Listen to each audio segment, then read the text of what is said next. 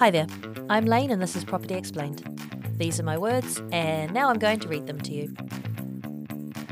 Episode 24. How much do rents increase in New Zealand?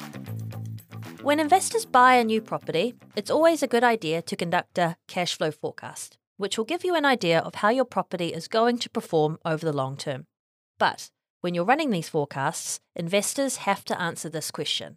How much do you think my rent will increase per year? And the thing is, it's not a straightforward answer, because rental increases fluctuate annually and can be affected by economic events. So in this article, we're going to run through the numbers and some scenarios so that you can decide on what to use when you're forecasting your investment properties. So let's get started. How much do rents increase in New Zealand? Well, over the last 28 plus years, rents have increased by an average of 4.33% annually for the years that they're of data.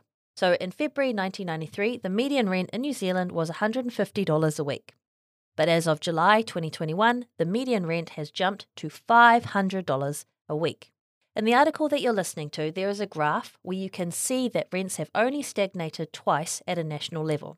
The first was during the 1997 Asian currency crisis, and the second was in the wake of the 2008 financial crisis.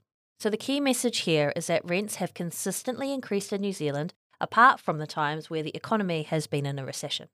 Okay, so now how much rental growth should I forecast for as a property investor? So when you're creating a long-term cash flow, property investors need to forecast just how quickly they think rents will increase in the future. And here at Opus Partners, we tend to use the average annual increase from the past 20 years. And right now, that's 4.82% per year. Depending on which time frame you look at, the rate you could use may be slightly different. For instance, over the last 10 years, rents have increased 4.90%. And as we said, over the last 28 years, the rate has been 4.33%. But we tend to use that 20-year average rate because it has the mix of both longevity, 20 years is a long time, whilst also being current.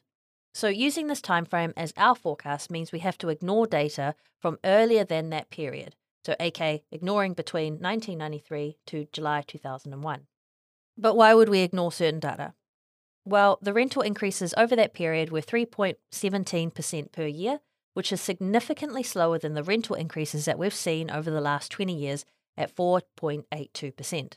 And as we'll later discuss, because rental increases have been more consistent recently, we don't see that earlier period as relevant when thinking about the increases that you might achieve as a property investor.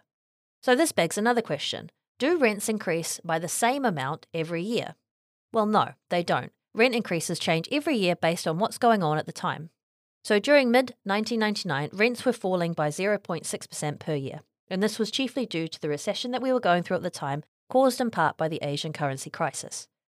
However, during the economic recovery and rebound from that downturn, rents skyrocketed and grew 11% per year by late 2003.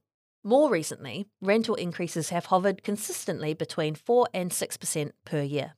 Now, the data used in this report comes from the Ministry of Business, Innovation and Employment. And through Tenancy Service, this ministry collects details of bonds tenants give to landlords when they decide to rent a property. This lets the government know just how much tenants have agreed to pay landlords, and in this dataset, we're looking at the median rent paid. However, it is important to mention that if you look at a different set of data, you'll get a slightly different answer and see slightly different numbers. You might, for instance, also like to take a look at Trade Me's Rental Price Index or the Statistics New Zealand rental indices. But for our forecast, we use this data because A, Trade Me doesn't release its data publicly, and B, Statistics New Zealand data doesn't go back before mid-2017. So what should investors take away from this? Well, our forecast is just that. It's a forecast. Just because you see something forecast doesn't mean it's actually going to happen.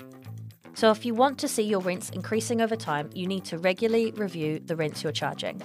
And under the current Residential Tenancies Act, you can do this once every 12 months. And this means giving notice to your tenants that rents are going up, often through your property manager. But remember, if you are putting up rents, you need to be prepared that your tenants could just give notice and walk away. Good luck.